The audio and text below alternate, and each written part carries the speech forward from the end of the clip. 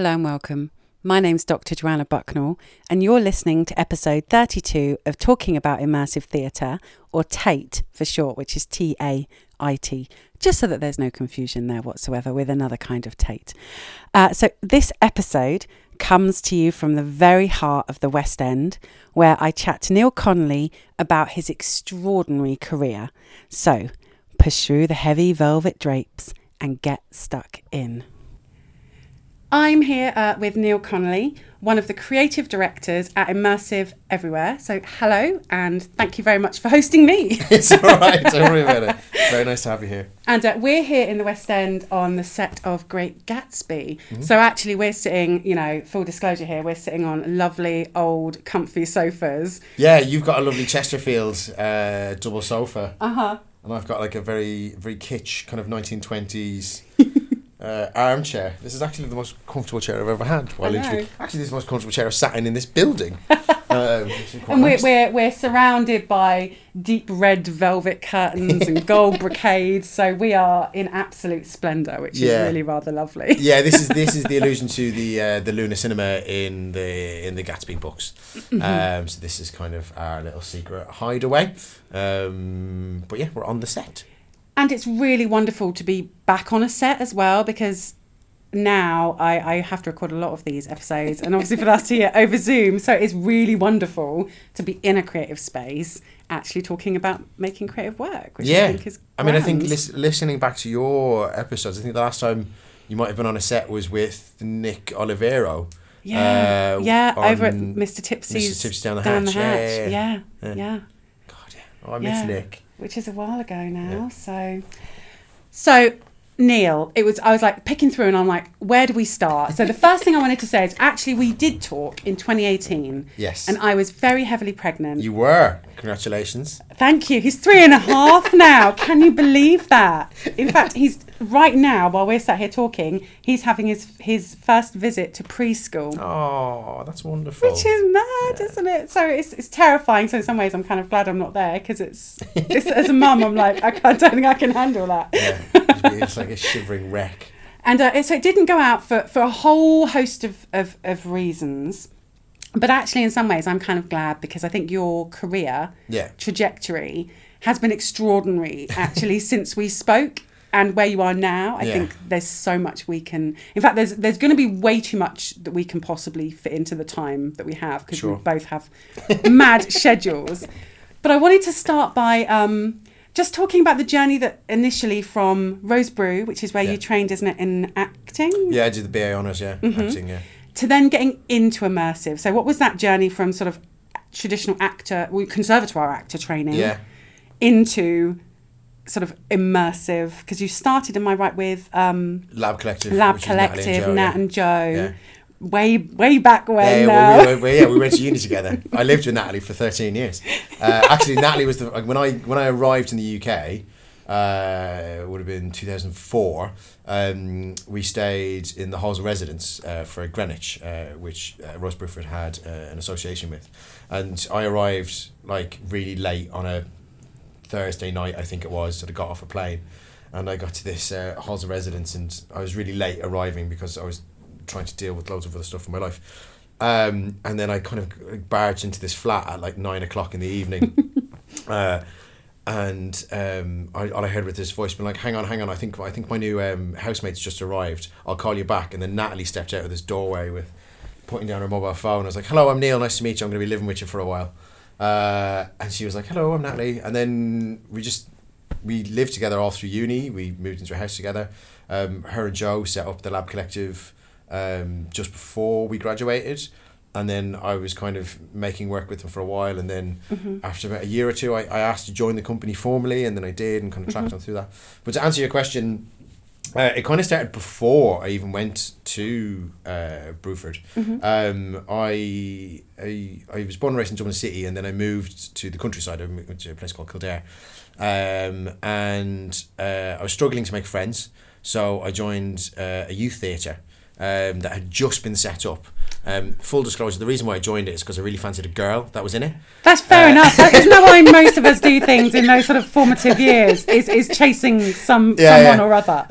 So she was like, oh, I've joined this like club. it's the youth theatre. And I was like, theatre? What's that? I'd never been in a theatre in my entire life. I'd never seen theatre. I'd never been in a theatre. I didn't know what theatre was. I didn't know what a show was. I had no idea. I think I was about 15 years old. She was like, I've joined this youth theatre. So joined that, and there was 9 of us. And we were just doing some workshops at first, and then our first production was A Midsummer's Night's Dream, which was genuinely quite a lot of fun, and the first show I ever appeared in, and kind of brings a tear to the eye. But I spent a few years in that youth theatre, and then eventually kind of graduated through to it was attached to a theatre company which is called Crooked House, run by a gentleman called Peter Hussey, who is, he's kind of, him and my history teacher from school, who were also friends, were kind of the two catalysts of kind of going, you should do this for a while, because you have a lot of energy. I don't know if I was any good at it. Genuinely don't know if I was any good at it, but they're like, you have a lot of energy and you seem to like want to do this. And the great thing about Crooked House is, and Peter, he did a lot of surrealist work. And I was like, yeah, I just, the mind wandering off in tangents. So I kind of started with them, and at the same time, because Peter was instrumental in getting this, it was called Riverbank Art Centre, built in this town. There was another guy who worked behind reception. His name was Vijay Bateson, who ran a street theatre kind of carnival company called Artastic. And he was like, hey, you've got loads of energy. Don't know if you're any good at this, but you want to learn to be a stilt walker and a puppeteer and all this kind of stuff. So I then spent all of my weekends either in a rehearsal room or workshop with Peter, or in some kind of disused library run by the council, making puppets, and then in the back of a van with Vijay driving around bits of the country, making weird bits of street theatre. So I kind of had this very weird dichotomy of community-based youth theatre with surrealist professional theatre, and then loads of carnival work and street theatre, which then I went and did a classically trained conservatoire. Yeah, I was going to say acting course. With a capital I stuck out like a sore thumb on that course. I stuck out like a sore thumb. Everybody was just like, where do I stand? What do I say? What's my motivation? Yeah, all that kind of nonsense. And I was like, ensemble, let's do some physical theatre, blah, blah, blah. And, I spent most of the time breaking off. And this is how Natalie and I became really good friends, because we lived together, but I used to break into her classes, on her course. Was it the European? So Natalie did European Theatre Arts, which was far more interesting than what I was doing. So many people have a connection in this section, in this sector with that course. But it's also because the reason why I admired the ETA course, especially since Tom Wilson took it over, who I think you also know, is that they bred theatre makers. It was people who were coming out of university being like, I'm going to make theatre. Yeah, intelligent, critical, reflective theatre makers. Yeah, I'm creatively driven, but also not commercially minded. That's kind of the wrong way of putting it. But they were like, I'm going to set up a company and I'm going to be a theatre company. Whereas anyone coming out of the BI Honours actors, I mean, none of them will be listening to this, so I can slag them off. I also don't talk to any of them anymore. And I think they all left the industry, which is why the ETA people are still in the industry, but the actors are not. Anyway, they were like, I'm just going to do the TV. And I did that for years. And audition. Yeah, which is great, and it's fine. And I don't denigrate it in any way whatsoever. It just didn't interest me, and I wanted to create work, and it was just kind of led me through to here. So the short answer is I had this weird section of my life before university, then went and classically trained, and then met Natalie and Joe and everyone else that is probably been interviewed on this. Dean Rogers is my best friend. Yeah. Martin Coe, Becky Brown, Oscar. Owen Kingston from Parabolic. Saying it now, it's so incestuous. Bertie, it's not incestuous. We just all know each other. We all have pints. Creatively incestuous. Yeah, I think it's sort of like a boiling pot, isn't it? But then, that all came in the later years, I suppose. I had that kind of weird track, and then that's kind of how I kind of got into it, I suppose. But that's a very common, because it's so interdisciplinary. Yeah, I think, and that's the thing about this form. It slips through, and that's why I think sometimes it slips through funding gaps, it slips through identification gaps, because it's so interdisciplinary. It's a sort of convergence, isn't it, of all these sort of different crafts and skills and creative approaches that have to come together to make that magic. Yeah. And I think most of us have come from slightly unusual. A lot of us started out in that sort of traditional theatre space, but then have come in through other ways or came through other skills. Because I know Nat has an outdoor. Yeah. She comes from outdoor arts as well, and there's a lot of things from that I think come to bear. Yeah, absolutely. In this space. Yeah, it's such a strange thing, because especially with outdoor arts and everything else, like I think the cross section between outdoor arts and what we do is how do you actively engage people. So like for years of doing street theatre, myself and Vijay worked on this theory that you have like a 17-second window. And the reason why we said that is if we were in an outdoor space and we were static and somebody came walking around the corner, we would only be in their sightline for 17 seconds. Or if we were travelling through a space, we would only be in their sightline for 17 seconds. Yeah. So how do you make theatre that is impactful on that kind of level? But then also when we talk about scalability, because we were working either parades or carnivals, or we did a lot of stuff on horse racing tracks in Ireland. So we'd be like on the track side, which could have anywhere between 5 and 75,000 people on that course.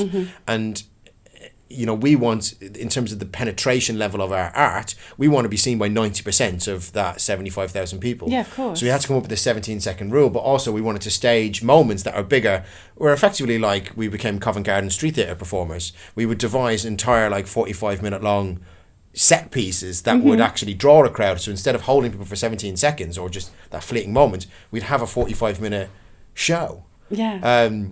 And we did it just for the crack, because you've got a captive audience of 75,000 people. Why not get involved? Yeah. And so, you have to be kind of really multidisciplinary and just a bit weird.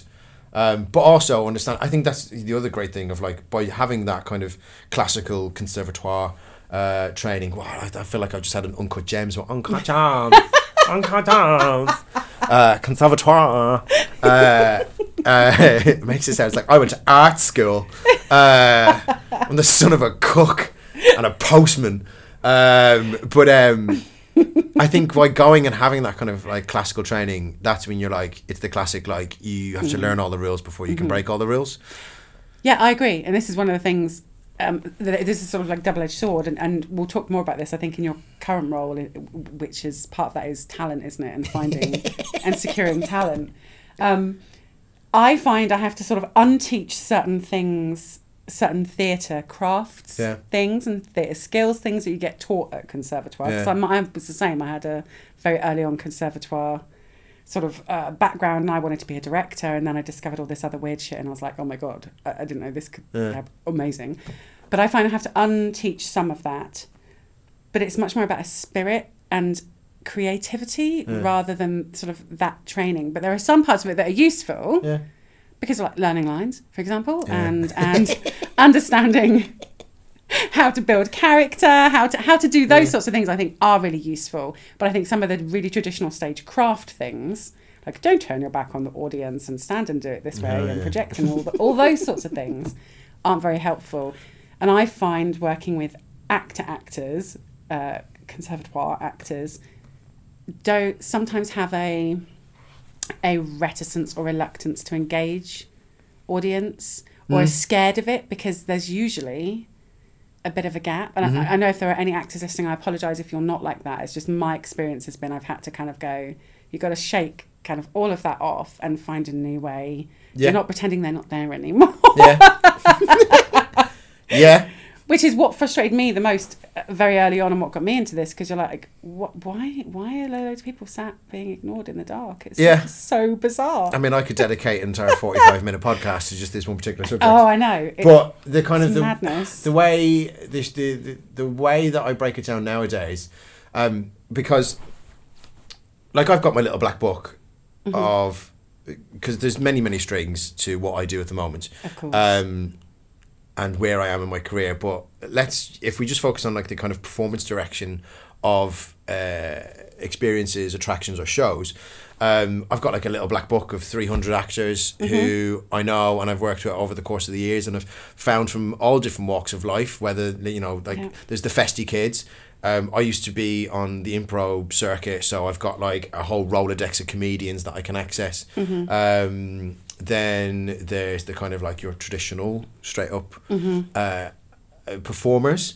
And I like putting all three of those people in the room because they'll learn off each other. Like the festy kids, festy kids want to get more professional at doing what they're doing, but they'll get that from the kind of traditional folk. The traditional folk want to be better at improvising and kind of engaging with audience. Yeah. So they'll go speak to the comedians. The comedians are just sat in the middle being like, everyone around me is really weird and blah, blah, blah, blah. And it's really great cross section of these three different groups of people because they're all learning from each other, and it's a huge kind of skill sharing network. Because effectively performing in this sector it's like being a stand-up comedian, but you're constantly inviting the heckle. And also because I deal with everything through kindness and I disarm people through comedy, that's why I use a lot of comedians in my work. So it's not that the comedians are the ready-made package, because normally what they do as a comedian is if someone heckles you, you have an instant retort, which kind of puts that person in their place. But I have to then train those comedians to not do that and instead invite the heckle and then build people back up and invite them into your world, and do everything through kindness, which is way more disarming than kind of, you know, showing off. Because again, at the end of the day, the people who come to see these experiences or these shows or these attractions, they're the stars of the show. So there's a great kind of learning and training within all of that. And like festy kids do a lot of improviser work. They are face to face, but it's again kind of like getting that on a more kind of scalability, and then just beating traditional performers, the idea of like, where do I stand and what do I say out of them. And largely what I find with all three of those groups of people, I spend most of my time directing in these experiences, just doing loads and loads of improvisation workshops. Yeah. Which I find it mad is not taught more at university. It's insane. I mean, it's about putting them back in touch with their instincts, which were always good because of what they do. Yeah. And so it's just sort of saying all that rigid stuff has been helpful sort of in building and developing you as a performer. Yeah. And then it's just relaxing those things and learning to trust those instincts. And I think improvisation, I mean, I am quite fortunate because I only get to teach sort of my research areas really, which is immersive and gamified experience. And so that's what I spend most of my time doing is playing with them. Yeah. It's literally just improvising. So just setting up scenarios and sort of going with it. Yeah. But not all courses have that. I know, it's very strange. It's more about the sort of crafted monologue, which has a limited value, I think, in this kind of scenario. Yeah, and then I think the other kind of avenue of attack that, I mean, Natalie, Joe and myself, we spent years kind of like sitting around the kitchen table in our old flat, like after 7 bottles of wine, kind of theorising about all this kind of stuff, and you know, to a large degree it's improvising around a structure. Yes. So I you know, with my performers nowadays, I give them the beats of everything. I was like, these are the key things that you have to do. Like, here's point A, here's point B, here's point C. Yeah. I'm going to teach you all of the tools that you will need to navigate this scene. And you're going to constantly employ them, but it's going to be constantly different every single time. But you are going to a large degree, find your way and navigate through it, because weird things are going to happen. And they'll just sit there and be like, how does that work? And I'm like, well, it's the rule of three. Because again, it's a conversation, but you're marshalling this conversation. You have to build people up to give them enough confidence if they're not willing to drive a conversation like that. It's the rule of three of like, ask them a question which is based on your text, which I will always write into their text. So that's your first instigate, and that's your starter for 10 for those people who will be of a certain age. So that's your starter for 10, and they're like, and the actors are like, okay, cool, and the public will respond, and they're like, right, you just ask them a question based off of what they have responded to you with. Cool, so there's 2 questions. They're like, right, and then they'll chat back with you, and then you'll ask a third question, and then they'll give you another response. And then based off of whatever the response is, I don't care what it is, but you know what point B is. You know the next section that you have to hit. Doesn't matter what they say, find something in that will loop it back into point B, and therefore you now have interactive theatre. And they, in their mind, have more agency and creative control over your show, and are way more involved in that kind of experience. Not just because you spoke to them, but because they feel like, you know, none of my performers in any of my shows ever introduce themselves. They spend all of their time getting to know everyone else first. And I swear, this is amazing. Every single time that I've done this is that I have a performer find out so much information about everyone else first, and then they will try and go off and do the scene and like carry on with the show. And I swear every single time someone in the public will just go, hang on, wait, who are you? And I know that that's going to happen because I know human nature and I know human behavior. Like, yeah, who are you? And the performer knows. Oh yeah. And that's the point when they turn around, like, especially when I work with certain performers, they're like, fuck you, Neil. Why did you know that was going to happen? I was like, I don't know. I've been doing this for a long time. A long time, yeah. And I'm like, they will ask you. And then I've already given them that tool. So they just have to go, oh, I can deploy this at any point. Oh, they asked me, cool. And then they can answer. Yeah. Therefore, you have interactive theatre. And it takes time, doesn't it, as well? I think the more you do it, those instincts from experience, that lived experience, that embodied experience, builds up, doesn't it? And boy, have I lived this! Like, because I performed this work for years, but like, as well as I've always been a writer and producer. I used to call myself the world's worst producer, and now I'm producing some of the biggest shows in the city. Yeah. But like, so like, I'm a writer, producer, director. Yeah. Now. I tend to do less and less of the producing because we have a wonderful producing team here in-house who are incredible. And actor, you forgot actor off that. Conservatoire trained actor. But I don't really do the performing. I stopped performing kind of... I saw you as the devil in The Vault. I was Azazel, who was the white hand of the devil. And you were one of my favourite characters, apart from the little sort of tree fawny character, which I fell in love with. Oh, that was Matthew Kaltenborn, who's a wonderful photographer. Amazing. And he was brilliant. He was absolutely brilliant in that. Yeah, I still have PTSD from that show. And then I saw Lamplighters. Yeah. So I think that was the last thing I saw you kind of... But that wasn't acting, that was performing. Yeah, I mean, that was... It was a bit more stand-up-y. Well, yeah, so Lamplighters was kind of... I took all of the things that I was good at. Which was stand-up comedy, improvisation, audience interaction, my love for John le Carré, who is not only my literary hero, but kind of like the embodiment of like he's just an amazing human being. And I kind of wrote this love letter to John le Carré and the works thereof, but also it was a love letter to this industry and to this sector, because... Again, while doing a lot, like I was on the improv circuit and comedy circuit for a long time, as well as like working within this sector, and I was also doing kind of performance art stuff, and I was also working a lot in cabaret, and doing like lots of like floor work. While all the amazing cabaret performers did all the stage work, they were like, Neil, can you just like piss about in the audience and like do some floor work? I was like, yeah, fine, great. But within all of that, I was just kind of... You know, and like I was spending a lot of time with like Natalie and Joe and Becky and Martin, Oscar and the Difference Engine boys, John and Andrew and the Dean, and like, and we were just seeing lots of different types of work. And the thing that was really, which was always the thing of, some of our shows were getting bigger and bigger and scaling up and accessing new audiences.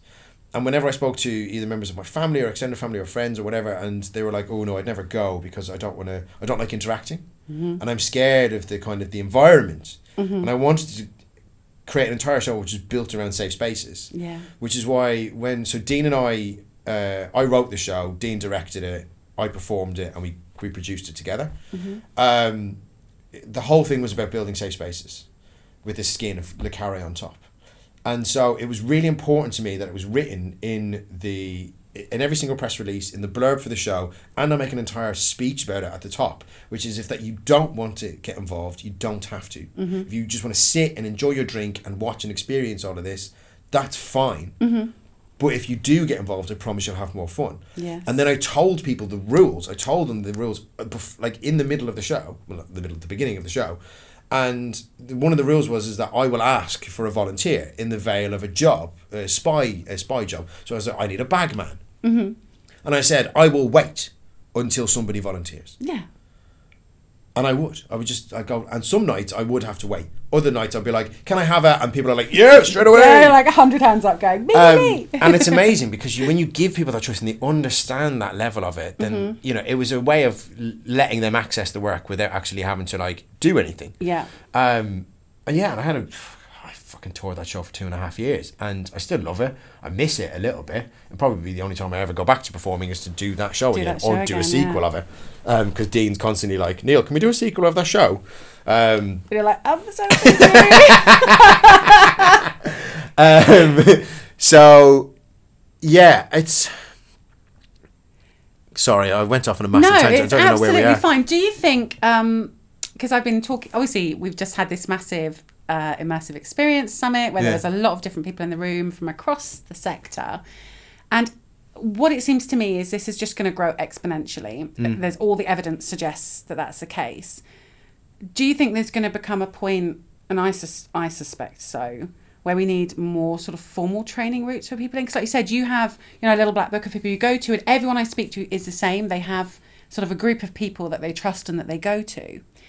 But as we start to see the industry sort of move forward and keep growing with bigger shows that are going to become permanent for long periods of time, that are going to need big casts to, more than one cast, are going to need...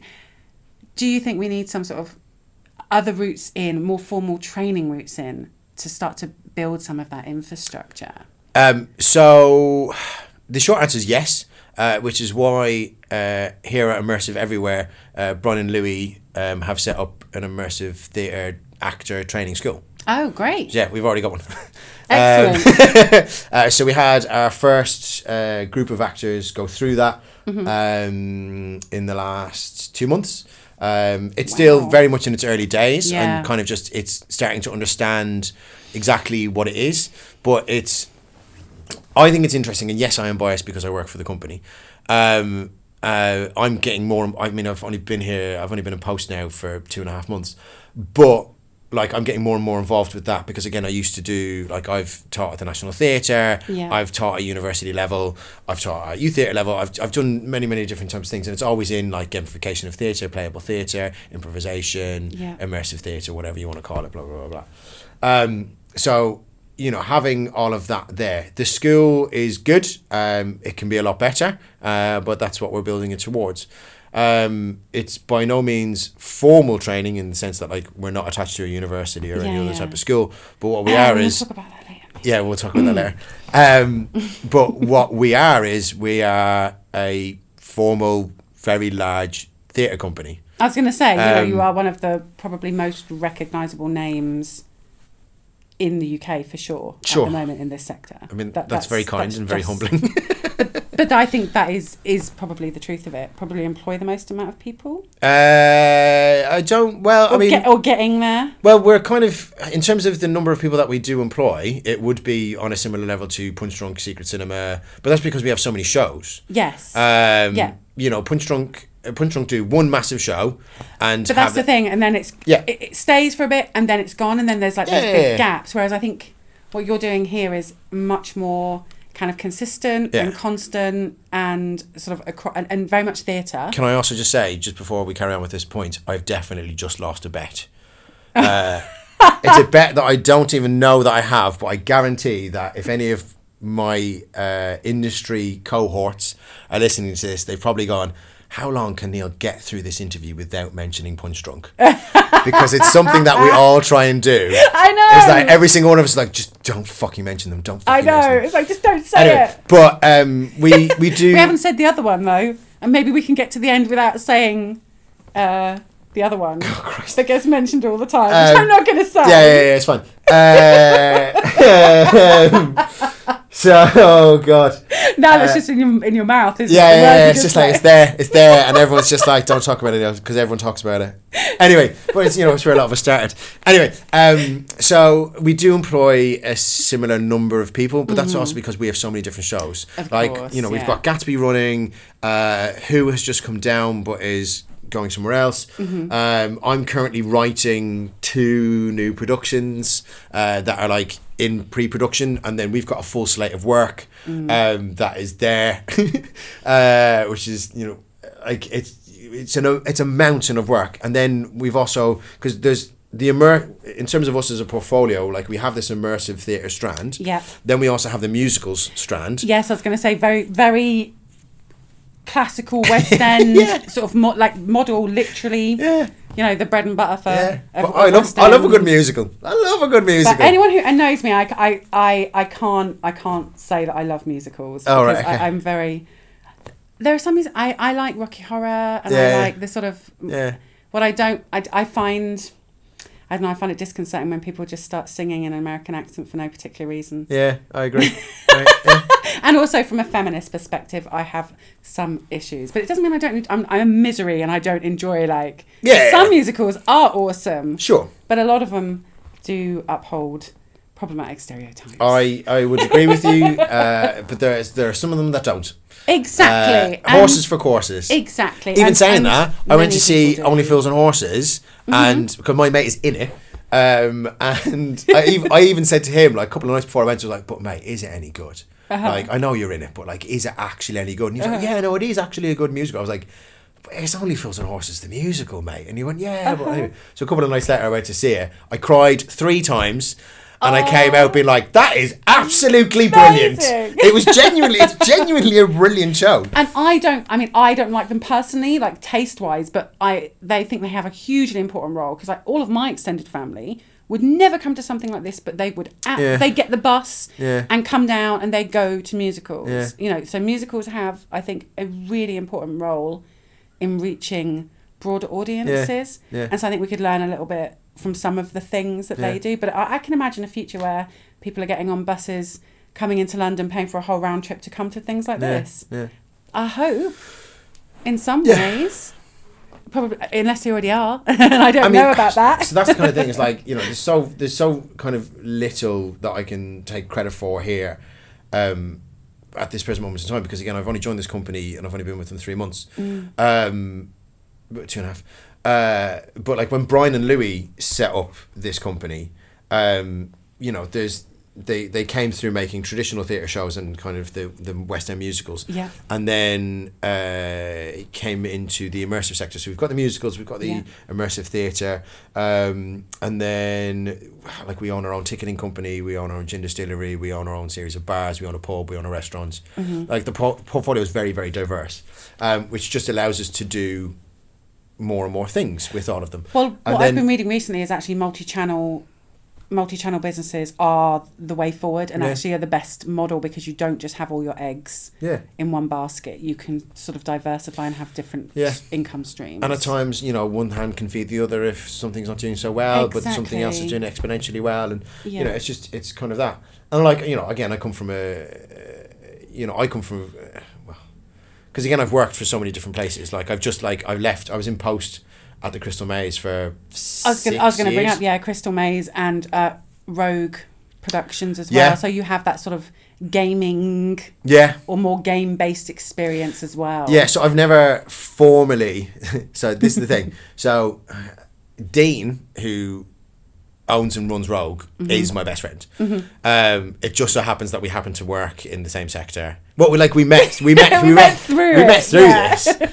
Dean and I go cycling together all the time. We're actually cycling to France. We're cycling from London to Paris in July. Oh wow! It's for charity, which is great. Loads we cycled from London. Yeah, lots of sun cream. Well, we cycled from London to St Ives last year. I shouldn't be talking about cycling on this podcast. Anyway, no, it's fine. But it's for charity. If anybody wants to sponsor us, I'll send you a link. Anyway, but give it to me and I'll put it in the box.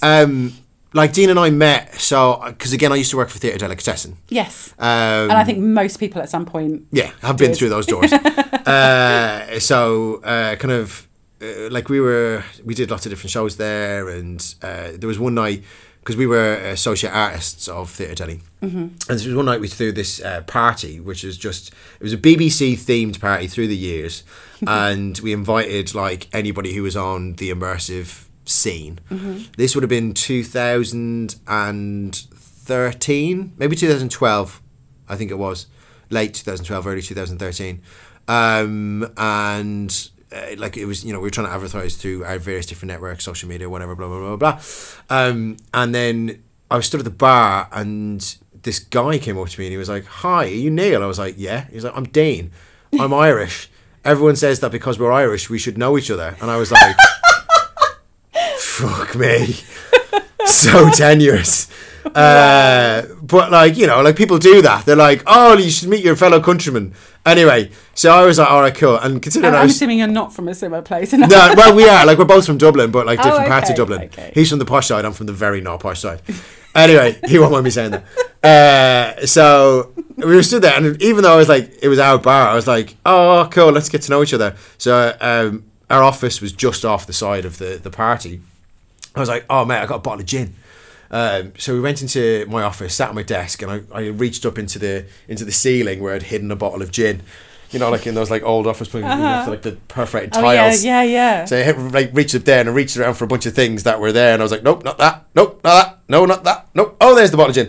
And then we just sat at my desk and like drank half a bottle of gin, and got absolutely trashed together, and just started laughing with each other, and then kind of just became really good friends. And so I started working. There's a very long-winded way of saying I've never formally.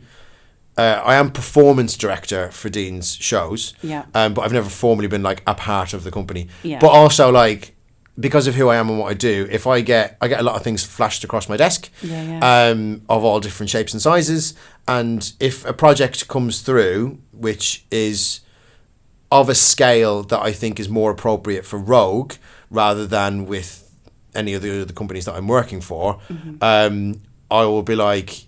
This is the producer in me now. I'll be like, oh, I'm really sorry. Yeah, no, actually, what I'm going to do is I'm just going to move this to an entirely different company, and then call Dean and be like, yo, Dean, I've got your contract. And then I'll pump that work through that. So it's kind of it's a formal, informal kind of relationship that we have, but it works for both of us. Yeah. Because it means that I can work in other places and do things other ways. But Dean and I have made so many, and like also it just means that like when Dean and I want to work together and get in a kind of creative space, like making things like Lamplighter's, like we have avenues and assets that we can call upon to do that, because we just love making work together. But then I've spent 6 years at Little Lion Entertainments built 4 Crystal Mazes, Tomb Raider and Chaos Carts. Wow. Yeah. And I wanted to, because I'm well aware that time is, there's, like I said before, there's a million things we could talk about. But you were involved in the Sainsbury's project, weren't you? Which is the only immersive piece that the Queen herself, Platty Jubes and all, has ever been to. So I just wanted to ask a little bit about sort of that project and working on that. And then we'll talk a little bit about what you do now here in this amazing building. So I was brought on as creative director for that on a freelance basis. So that was produced by a company named Proud Robinson, who are a creative agency, do a lot of brand activations and marketing and stuff like that. They're an amazing company. They're based out of Brighton. They're just the loveliest, nicest people. They're just so wonderful. Anyway, they just put a call out looking for they'd kind of got this contract to do this.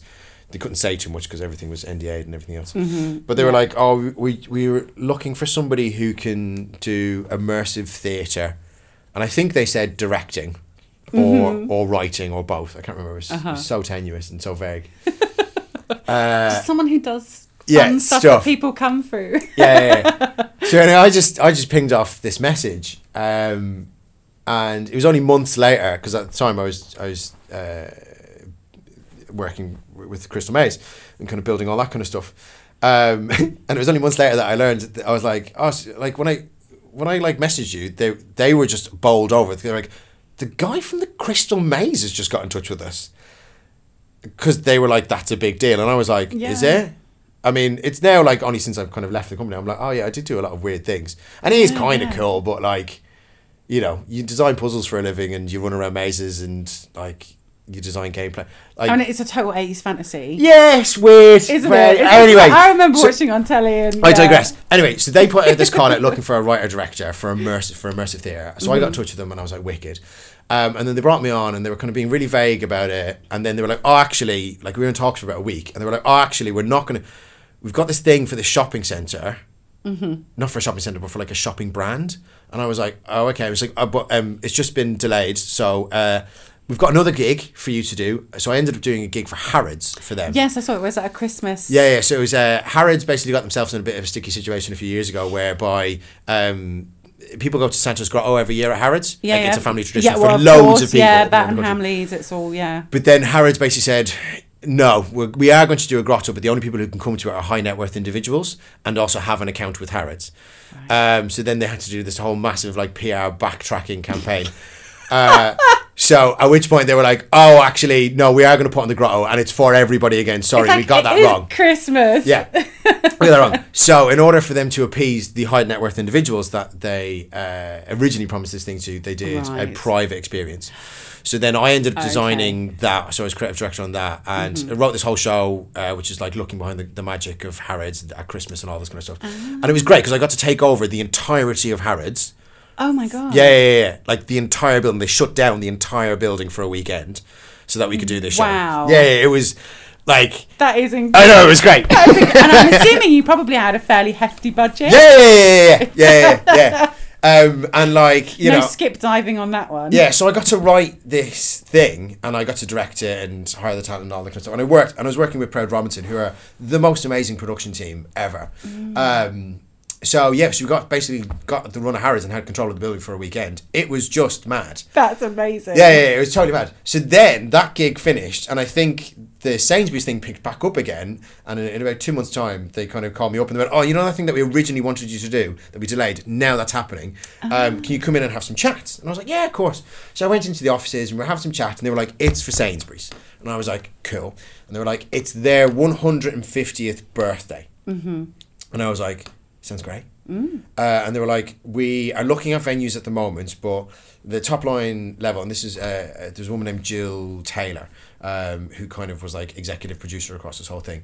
So she came to me and she was like, "I've got this idea, and if I get this venue, what I want to do is like effectively tell the 150-year history of Sainsbury's, the company." And she had this vision for like this street and this shop. And then that was like half of the experience, and the other half was like a museum kind of space. And I was like, "Cool, what do you want?" And she was like, "Well, that's as far as I've got. What can you do?" So I was like, "Cool, if I get this contract, like I'll go away." So I went away and I started writing stuff. So I wrote 150-year history. Now I'm a hardcore Republican Irishman. So I wrote 150-year history of Sainsbury's the company, which genuinely is fascinating. I went to school with someone whose parents were involved in Sainsbury's. Genuinely, it's amazing. So I learned so much about this company. So I wrote a 150-year history of the company. At the same time, then wrote a 150-year history of the development of their products, because that's also quite fascinating.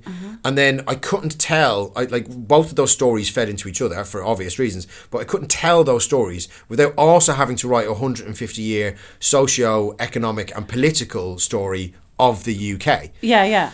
So I was like, of course, because that's the context which it sits within. So I had to write these three strands and put them and pull them all together. And then so Jill was like, "I've got this idea for the shop." So I was like, "Cool." So we'll do a shop of the ages. So each product had a section. If you go back to like old timey shops where each shop just had a thing. Yes. Like you had to go to the butcher's to get your meat. You had to butchers, go to the dairy to get the dairy. And your baker and So I was like, but Sainsbury's was actually the shop that kind of did bring all that stuff together under one roof. Yes. So I found this quite fascinating. So each product that I wanted to tell the history and the development of was also set at a particular era. So we had, the World War I era, interwar era, pre-World War II. Then you had like kind of the early 1900s. Yeah. Then we had like 18 something through. So I was kind of toying around with all of these different things, and then I kind of brought back this concept to them, and they were like, "Cool, so we have to also tell you this has to be really good." And I was like, "Why?" And this is in the boardroom at Sainsbury's head office, and they went, "So, thing we've not told you is the Queen is coming." And I was like, "You what?" And they're like, "So you've got to write the show for the Queen because she's." You get like the royal seal. They've got a royal seal from her. So anyway, and she's coming, and on the day of the actual birth, like there's a whole year-long worth of activations for this celebration of 150 years of Sainsbury's. But the event that we're doing is the actual like birthday day. The actual day, yeah. And she's coming, and she's gonna like cut a cake, unveil a plaque. Oh, and by the way, the entire thing's being filmed for a BBC documentary that's being made. So I was like, what You're the like, fuck's going on? That's a lot of extra pressure. Yeah. So suddenly, like... But also thinking about that demographics, that's a slightly different audience, I'm assuming everything has to be approved as well by Yeah. Because originally I was just writing yeah. this thing for like the public, people to come through and learn about the company and learn the products and learn the history. And she is not the public. And then suddenly it was like, you're not writing. Well, you are writing for the public, but you've also got to write it for the Queen. So I was like, shit the bed. So it was an amazing experience. Genuinely, it's like I'm really. So do you know what the J of Sainsbury's used to be? Do I? Because I don't know. Oh, I mean, I did. Yeah, no, because it was Jacob or Joseph. Joseph, yeah. Yeah, I did because I had to write a whole thing about. I remember back in the 80s, it was Sainsbury's, and I can't remember when they actually dropped. Because Lord and Lady Sainsbury, who are the same age as the Queen, like they came as well. So here's the really funny thing. I'm going to digress because I need to get the story out. Right, so I had about 9 months to prepare for this Sainsbury's thing. So I was like working with Proud, and we were writing and doing everything in the background. And then so we'd all worked together. We'd written this script and done all this kind of stuff. And then it came like closer and closer to the point where we had to like start bringing in performers. But I couldn't tell them anything about the Queen. I was just like, it's for Sainsbury's. And like, you know what actors are like, they're like, it's a corporate gig, fine, yeah, whatever, Neil. Like, yeah, I need a bit of cash, whatever. I'll come. It sounds fun. Trust me, it'll be fun. So eventually, got everyone in place, and then we had like 3 days of rehearsal. I was on the first day of rehearsal, which was about 2 weeks before the gig, and I turned around and sit down everybody, and it was like, so I have to tell you all, yes, this is for Sainsbury's, it is for 150th birthday, but actually, this show is for the Queen, and everybody just was like, are you taking the piss? I'm like, no, she's there, she's going to come, it's going to be fine. But, and this is where I had to caveat everything. One of the things, and again, I can talk about this, it's fine. I think I can talk about it, hopefully I can.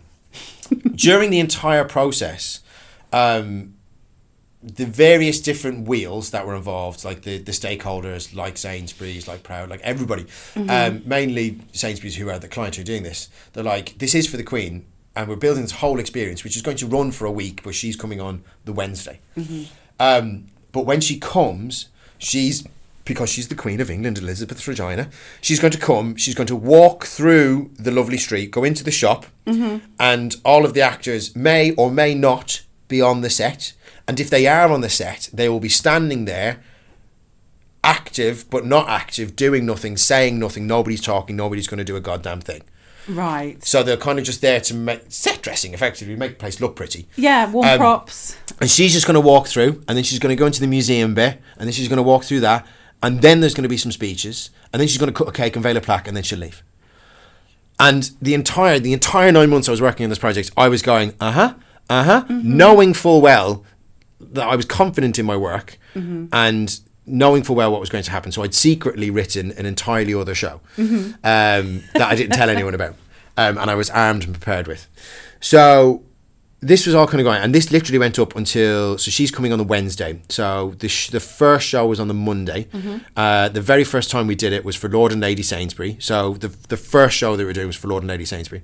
They're both in the 90s, lovely people, and we did the Queen version of the show, which was they walked through the street, the shop, and the museum. The actors were on the set, but they were just kind of like stood there, active but not active, nobody saying nothing, deathly quiet, not a lot of atmosphere. And everything looked amazing. Yeah. And then they walked through. And then immediately after them, we did full show, which is an hour-long experience, and all of the actors are active. And the audience for that was the entire board for Sainsbury's. Wow. Yeah, which is quite amazing. And the rest of the Sainsbury's family, the actual family. I was going to say, because it's loads of family. Like the actual family, all the the sons, the daughters, the nieces, the nephews, all of them. Wow. Some of which work for the company, some of them don't. But they're all like shareholders, stakeholders, everything else. Yeah. So like super, super important people. Yeah. So they went through, had the full experience immediately, and I mean the second that they walked out of the show, they came running up to Jill and myself being like, our mum and dad have to go through again and do what we just did because they didn't get that experience. So we were like, cool. So we sent through Lord and Lanesby. At the exact same time, they're also like, also, we know we talked about the Queen just having the boring version, but now she needs to do like the full version. So I was like, cool, no worries. I've already written it. I've already sorted it. So I already went back to the actors and I was like, by the way, X, Y, Z, blah, blah, blah, you're now all going to meet the Queen. And then on Wednesday, the Queen came through and she did the full show. She spoke to all of the actors. She is hilarious. She's genuinely like one of the funniest people. I've got a photo of like with the Queen. It was mad. So yeah, and then the next day, as she exited, like the world's media was on the opposite side of the road, and we had this art gallery in Covent Garden, which is gallery space that you can rent, and we built it to look like the shop and everything else. But there was a photo of her snapped coming out, stood next to a general, someone in the army. Also then stood next to the the CEO of Sainsbury's, and two of my lovely actors stood on the front door, and that photograph was on the front page of every single UK newspaper the next day. Wow. So, like, that's pretty nice for your CV. Yeah, I mean, it's opened some doors. I was going to say that must have done that. I was lucky to be in that environment, and I was lucky to get that gig, and but that's the thing. I think there's a lot of misconceptions about the role of brands, about the role of the commercial sector. And most of us came from this sort of fringy underground. And I think a lot of the culture is still there. Despite things like being on the front of every newspaper, there still seems to be this sort of dismissive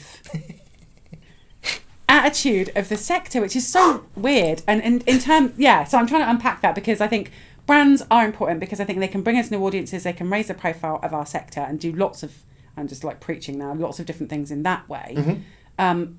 And also facilitate other work to happen as well. And I think all of those things are important. So that's what's so exciting, to see effectively a corporate gig raising the profile of the sector in that way. But also corporate gigs aren't less. But here's the thing. It's like, that was an event for a huge corporation. But I did that as a freelance individual. Exactly.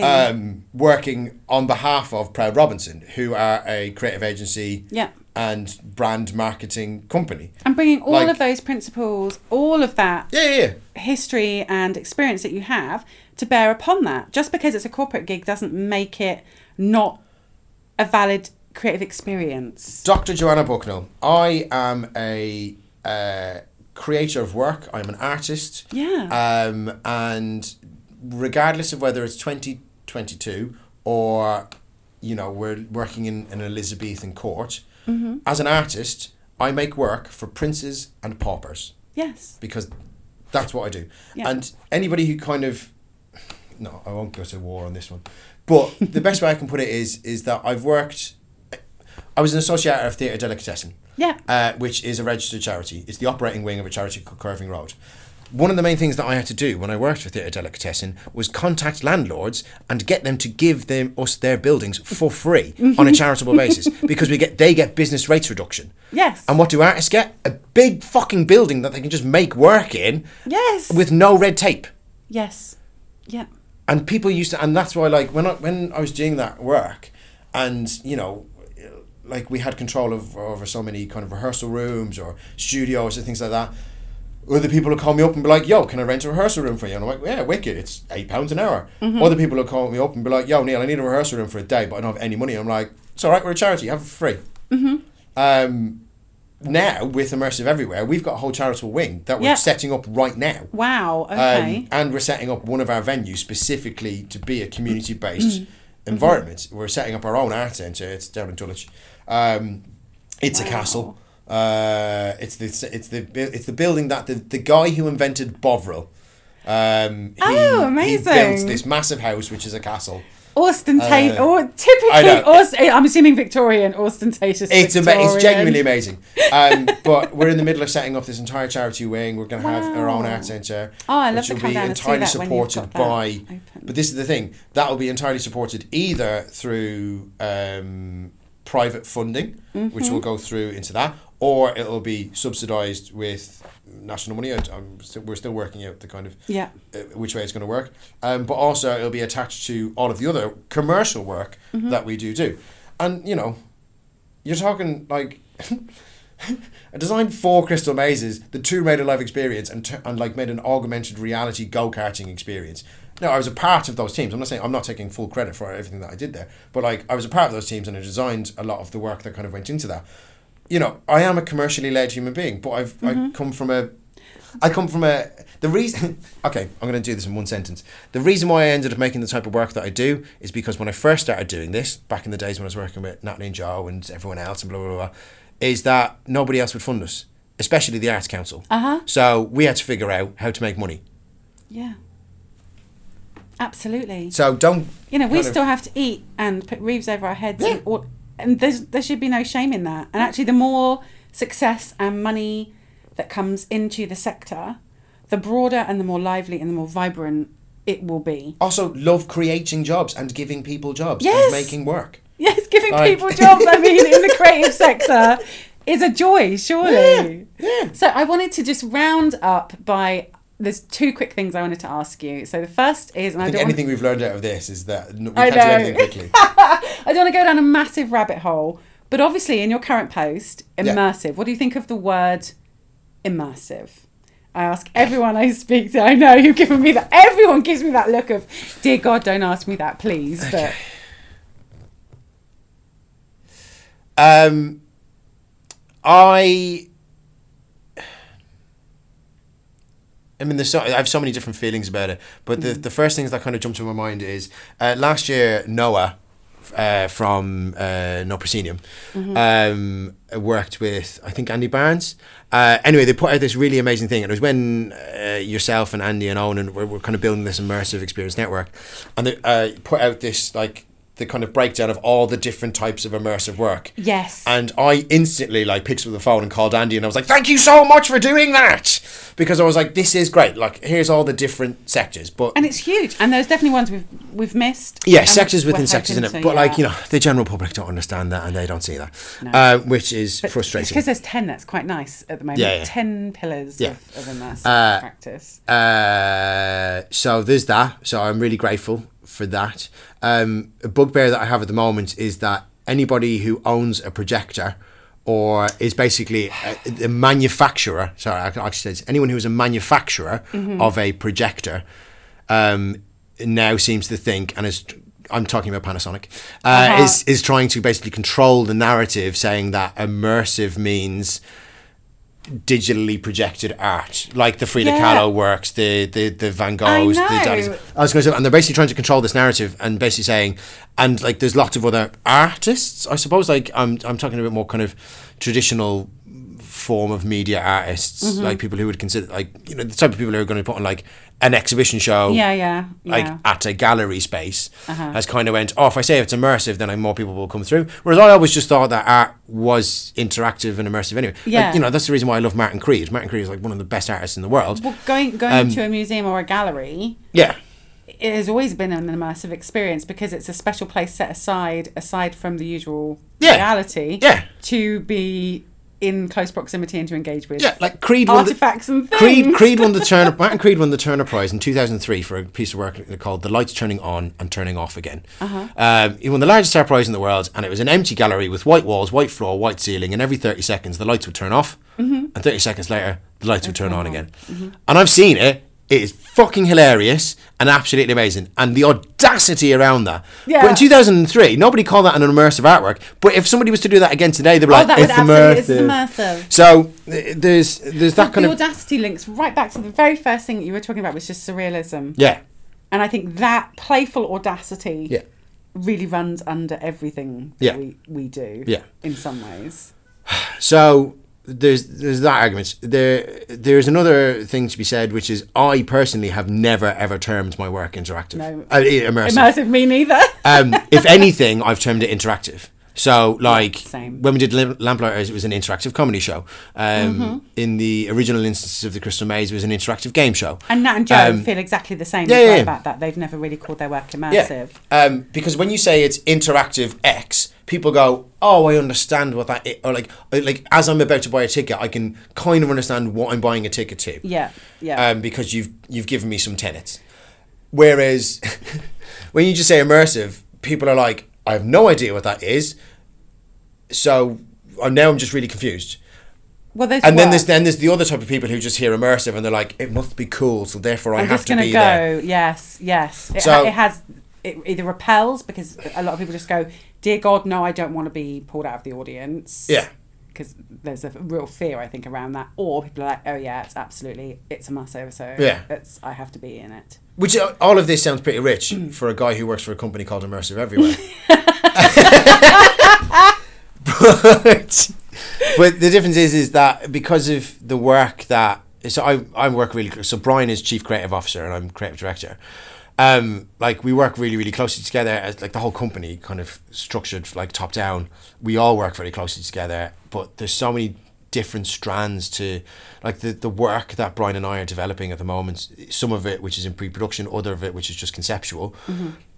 Does spread across those 10 pillars that you mentioned. Like there are elements of AV in there. There's a whole sound thing. There's what I started terming the other day. There is the traditional immersive format, and I think anybody who like, so in terms of what Gatsby's very much traditional immersive, isn't it? Traditional immersive secret cinema. You know. You said it. Shite! I'll just put in shunt as well for good measure. Yeah, just for good measure. And then how about I mention Heist, which is a show that we all did. And there you go, well done. All done. Anyone who had a pint in front of them is now necking it. I've mentioned all the shows, all the companies. Brilliant. Well done, Neil. Yeah. This is I mean, this space is incredible that we're sat in. I can't really, unless you've been, and if you have been, excellent. But it's so hard to explain because there's actually 2 shows here. You've got Gatsby. Yeah. And Doctor Who's downstairs. Who's currently being struck. Yeah. Struck. Yeah. We're doing a Get Out. We're moving You're doing a Get Out. We're moving it. But it is disconcerting because not that far away from us are angels, which are really quite terrifying. I don't know if I'm supposed to say that. No, you're fine. Not, yeah, the Weeping Angels are downstairs. The Weeping Angels are downstairs. So yeah, but then we've got that, and then Choir of Man, which is a musical that the company produces. That's currently in Coventry. Then go to Edinburgh, and then coming back to London for an open-ended run. There are versions of Gatsby that may be popping up somewhere else in the world. Who knows? I was going to say, because we're always in that funny space, I'm going to ask you what's next and what people need to look out for, but I know that there's always a tangle of kind of NDAs, of secrets, of all of it's not even NDAs. Like if we were speaking privately, I'd like get you to sign an NDA. Yeah. But the fact that there's a microphone between the two of us, and this will be broadcasted the rest of the industry, then there's loads that I can't say. Obviously there's loads that I can't say. What I can say comfortably is that the next 2 years of our pipeline and our diary is solid. There are things that might kind of jiggle around by a few months, but like we know what we're doing, and there's like everyone's very busy and everyone's working across multiple projects because we have multiple teams working across multiple projects. So we are not busy. Yes. We are working at breakneck speed to get various elements of our work out there. Peaky Blinders opens in 10 days because it's the 14th of June. It's so exciting. So that opens on the 24th of June, 3 weeks of previews. And that's in Camden, isn't it? That's in Camden Market, above our pub, which is called the Farrier, next to our rooftop cocktail bar, which is called the Lucky Club. And is that the hope of long-term, from what I understand? Oh, yeah, that's it. Yeah, that's going to be That's it, that's a long-running show. I've seen the set. The set looks amazing. You should have one in Birmingham. I mean, literally... Every time there's a Peaky Blinders event in Birmingham, the tickets are gone in like 30 seconds. I don't want to say too much about the creative on the Peaky show, but I've read the script. It's amazing. I've seen the set. It's incredible. The designs are amazing. And I'm really excited about the set design for this one particularly, which it's very, very clever. And if you're a theatre maker and an immersive impresario or immersive head, it really just very cleverly blends the kind of the two worlds. Nice. But the reason why I don't want to say too much of the creative for why it's in Camden, and if you know Peaky's, the show will make total sense. Okay. It's perfect. It is genuinely the most perfect location for the show. I see. Because it's right next to the canal. Okay. It's in Camden. Okay. I am a massive fan of the show, so I know exactly now why that might be there. So it's a really beautiful show that opens in 10 days. And is that in collaboration with the BBC then, in terms of... Yeah. So that's with the BBC and Stephen Knight, who's the creator of the show. Perfect. So Peaky's opens in 10 days. We know the full slate of what's happening, and then we're currently working on loads of other stuff. We know the next like 3 to 5 years. What's the best way then for people to keep up with what you're doing? Because they wouldn't necessarily, Immersive Everywhere wouldn't necessarily be the way that people might recognise the shows, if that makes sense. Yeah, that makes sense. Yeah, because So- we're kind of like it's the same way of like no one knows who Little Lion Entertainment is. It's a company that works Yeah, for but they 6 know years. all know Crystal Crystal Maze. Maze, but yeah. like the Crystal Maze, like it's the same company who made Tomb Raider. Blah blah blah. It's all this kind of weird dichotomy stuff. So I mean, Immersive Everywhere. We do have social media accounts. Yeah, I think you do have a website. We definitely have a as well. website. Yeah. And I can put all of those links. yeah. I can attach all the links. So you can click on them. Yeah, I'll send you them. Again, I'm quite active on the socials, including LinkedIn, Facebook. Don't add me on Facebook though, because it's kind of like that's me and my mates. Yeah, if you just want to see loads of photos, no, exactly. If you want to see loads of photos of me cycling and or pissing about on a canal boat, which is where I live, then like try and friend me on Facebook. If I don't know you, you all get accepted. But like I'm very active on LinkedIn. And I put a lot of stuff out there. Or if you do connect me on LinkedIn, just ask for my email. I'll give you my email address, and then we can have a chat. Like we did the Immersive Summit thing with you a couple of weeks ago, and then I think I told everyone my email address, and like suddenly my inbox blew up. I know. But I'm a very collaborative person, and Yes. I'm in the process of, because we've got so many different projects on our slate right now, I'm meeting lots of different creatives. So I need to find new lighting designers, I need to find new sound designers, I need to find set and scenic designers, costume designers. And So if you are one of those things and based in the UK, please reach out to Neil. Sorry, Neil, your inbox is probably going to go crazy now. Yeah, it's going to be mad. And like, because I, you know, my specialities are in writing, directing, and then because I do a lot of producing and building creative teams, I suppose. I'm very lucky to be in the position that I am in here, and like Brian and Louis are amazing human beings. They're the kindest, warmest, nicest. Brian, I haven't really met Louis, but Brian I have. Brian is really inspirational. Really inspirational as a human being. Just great leaders. Yeah. And it's nice to kind of... And really know the theatre inside and out of both kinds, right from traditional... Yeah, you know, West I think they were End. born theatre producers. Yeah. I think they came out of like the womb and were like, so, let's make a show. They're very good, they're very kind, and yeah, I'm very humble and I'm very grateful to kind of... Because I was talking to people at the summit recently, and I think one of the things that kind of like came out the back of it is like, there's a lot of us in this industry who like start a company and like have their own companies, and I've never really had my own company. I've always just worked with everybody else and collaborated with everybody else and had roles within other people's companies.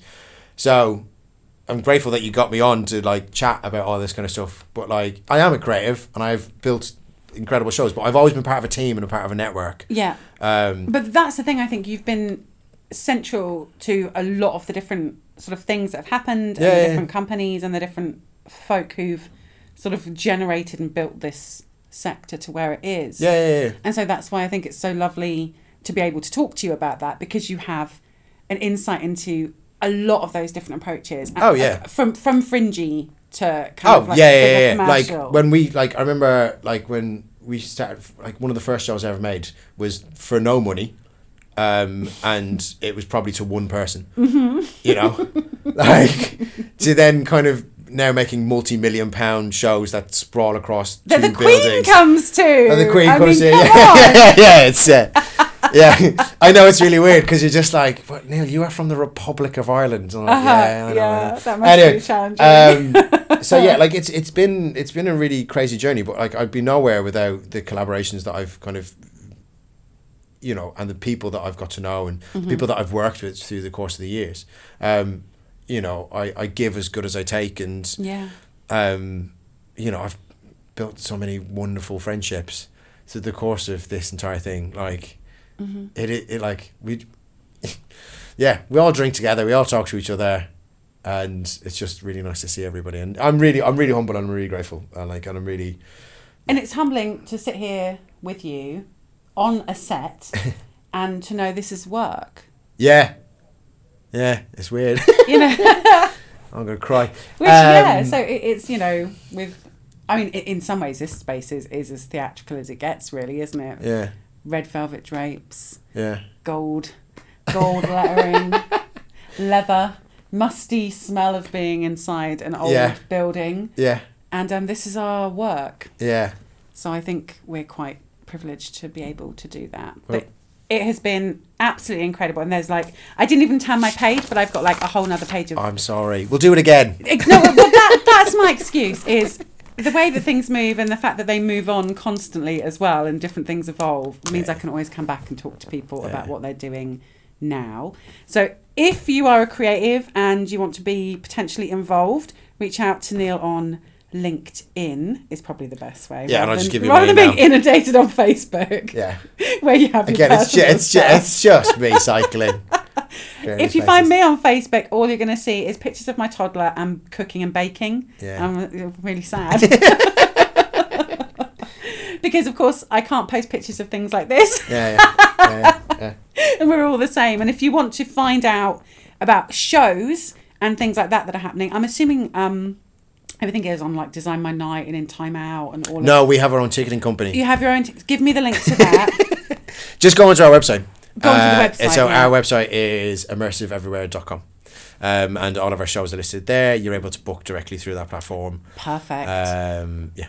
That's much better then. So you can find out about what's on and where you can find it right there. So thank you very much. I know you are super busy as we're both rushing off to other meetings when we finish talking. So thank you very much. It's always a pleasure. Thank you.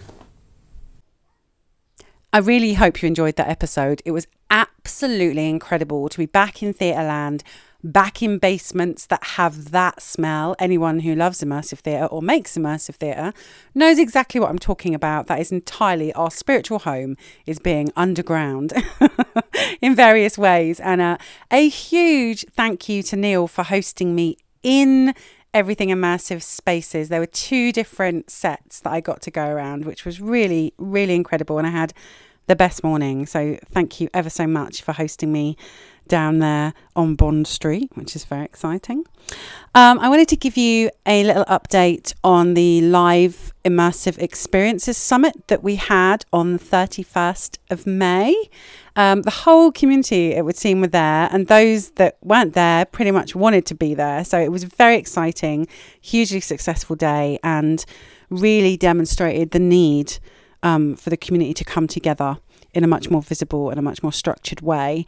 I can't say too much at this stage, but what I can assure you is if you keep your ears peeled, there are some huge plans and grand plans and exciting things in the pipeline. So as and when I can talk about those, I absolutely will. I'll share those with you. In terms of episodes, I've got lots and lots and lots of people sort of lined up to talk to me. It's just finding the time to get those done. I'm going to try and get into spaces with people as much as I possibly can. But I've had a challenging time sort of family-wise at the moment. So it's just sort of juggling all of that and building it in. But when I can, I'll go and be with people in their spaces. And when I can't, I'll probably still try and get to talk to them, even if it is over Zoom. So lots and lots again of exciting chats in the pipeline. And hopefully keep these episodes coming out monthly to you so that we have that sort of regular content. Right. So as usual, I absolutely love to hear from you. Whether you are someone you think I should be talking to, please do reach out and let me know so that we can connect and maybe I can come and chat with you. Or if you're just someone who listens and you want to share your thoughts, there's lots of different ways that you can do that. You can contact me on my work email. You can probably just Google me and be able to find me. Honestly, there's loads of different ways to reach out, or even just comment underneath where you listen to this and I'll see those as well. So until next month, bye-bye.